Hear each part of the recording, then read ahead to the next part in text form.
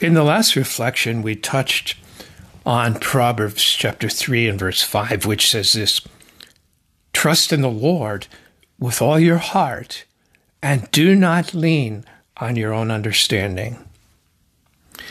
We saw how Paul told his readers that no good thing dwelt in his flesh.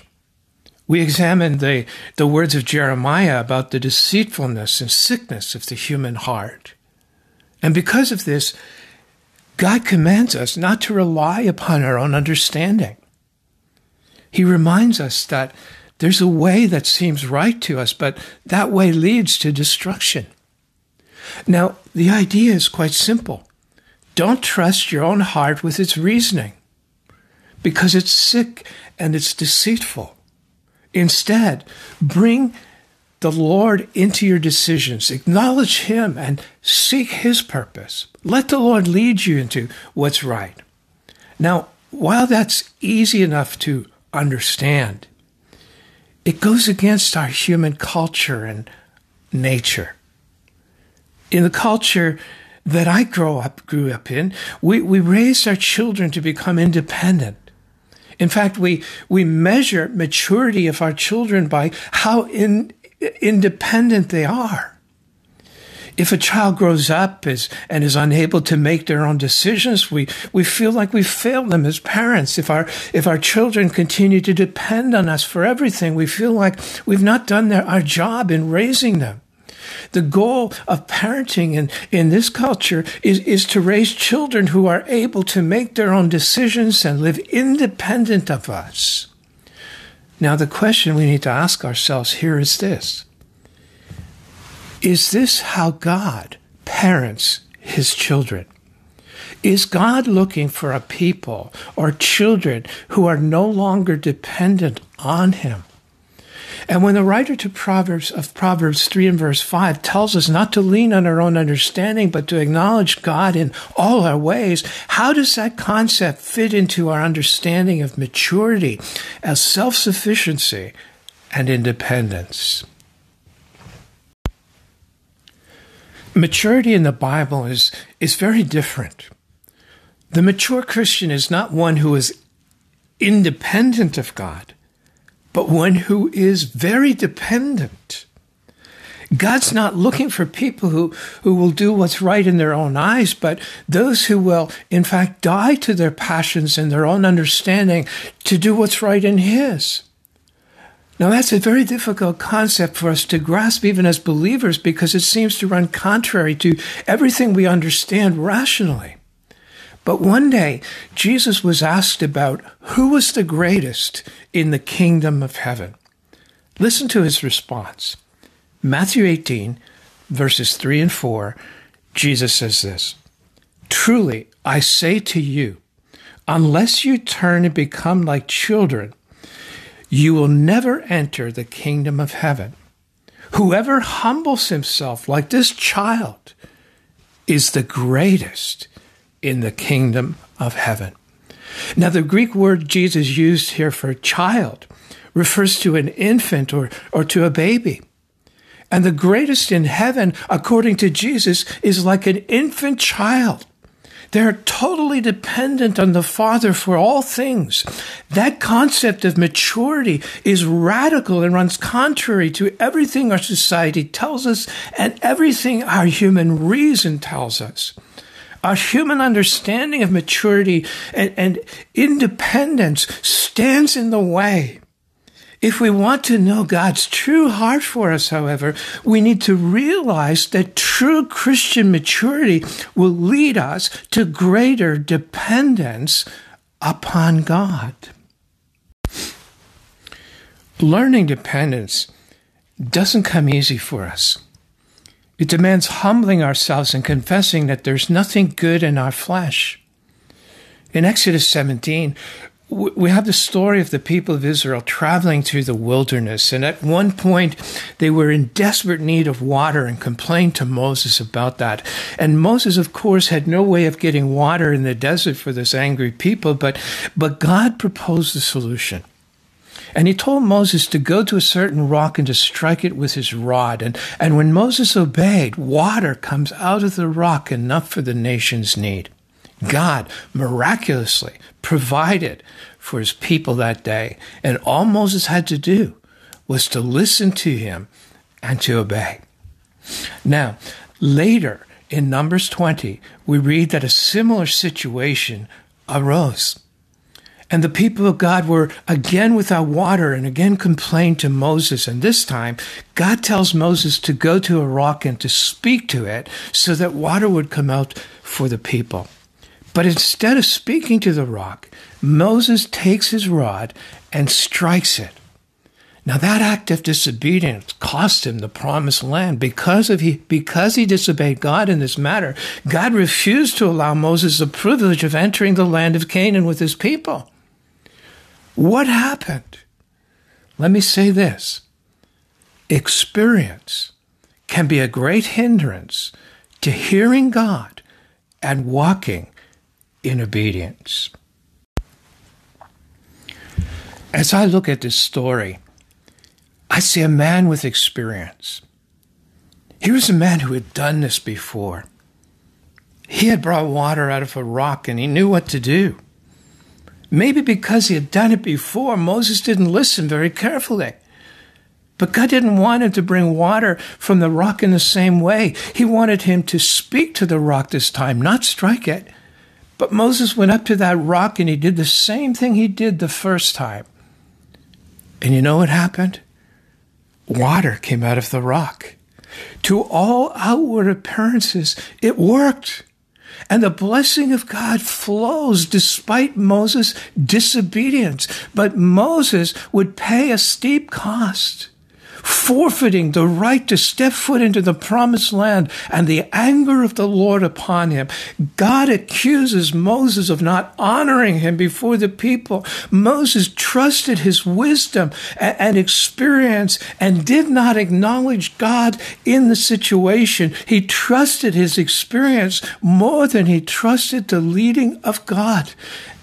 And I'm sure Moses is not the only one to fall into that error. All too many Christian leaders have fallen flat on their back because they have trusted their experience and human wisdom and not sought the Lord and his purpose in all things. This was not the first time Moses had to learn this lesson. He grew up in the home of Egyptian royalty, living the good life. He knew their language and culture as if it were his own, for he was only a baby when he was rescued from Israel. This was the culture and language he grew up with as a child. One day, however, the Lord put it in his heart to rescue the Israelites from their cruel slavery. And the opportunity came when Moses saw an Egyptian beating an Israelite slave, and he intervened and defended the Israelite slave by killing the Egyptian. And Acts chapter 7 and verse 25 tells us what Moses was thinking at the time when it says this.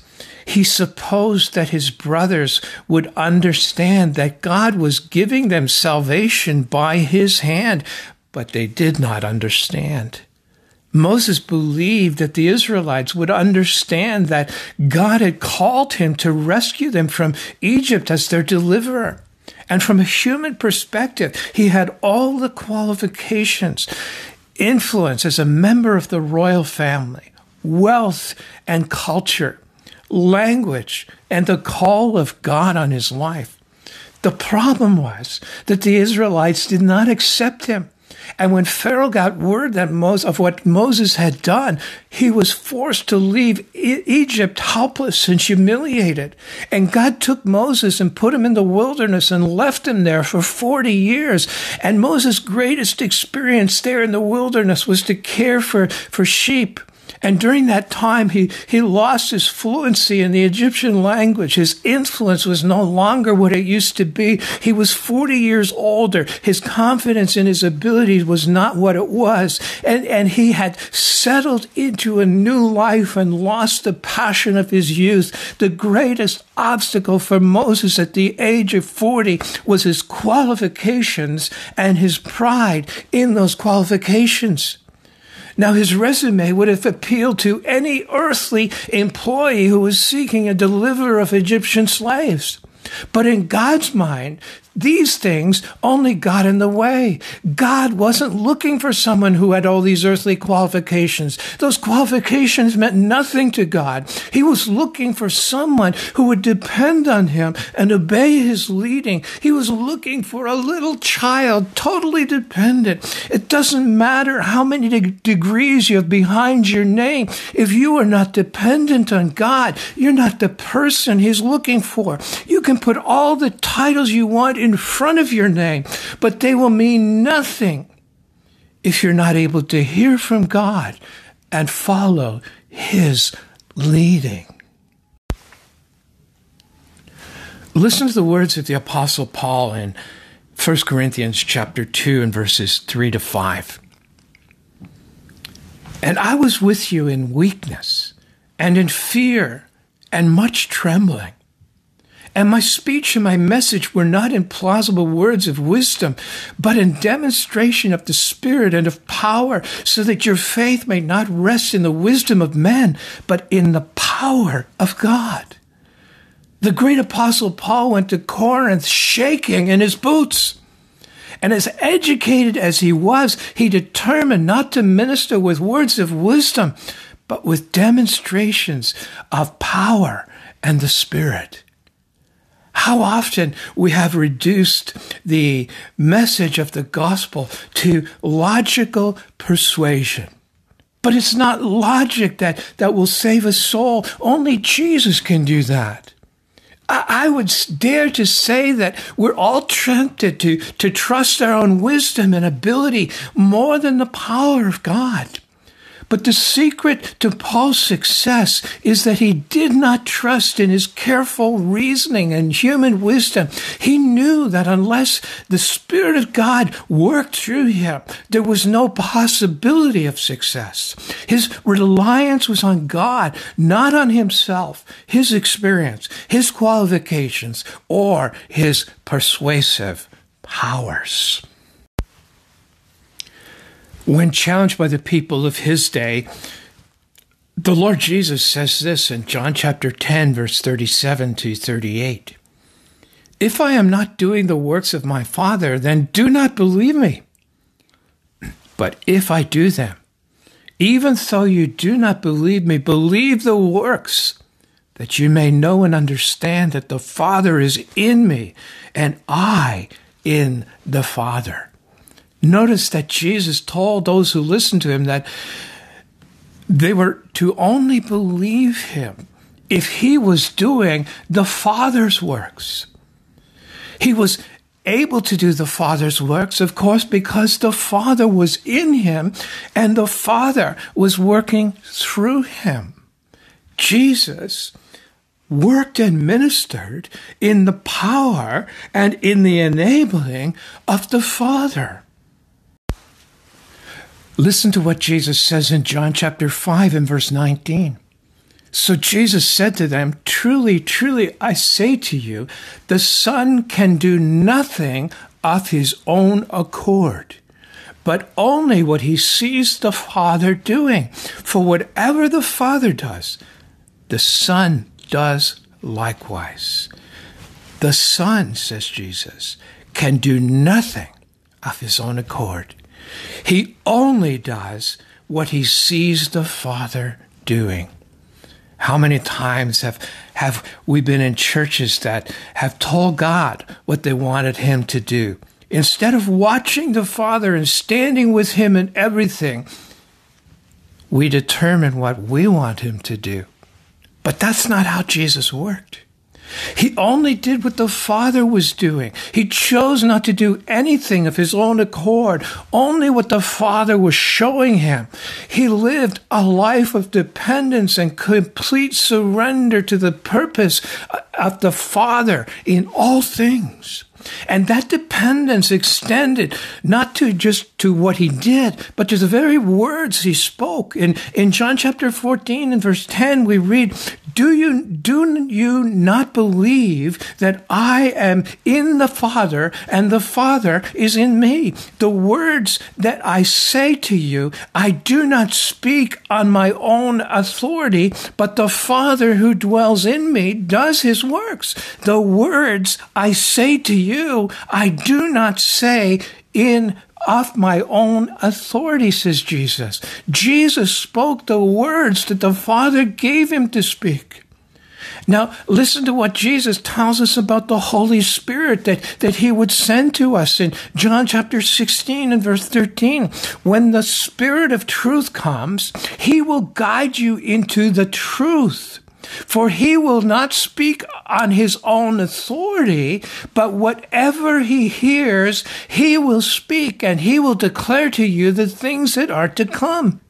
Even the Holy Spirit does not speak on his own authority. He only speaks what he hears from the Father and from the Son. The Lord Jesus does not work or speak independent of the Father. The Holy Spirit speaks only what he hears from the Father.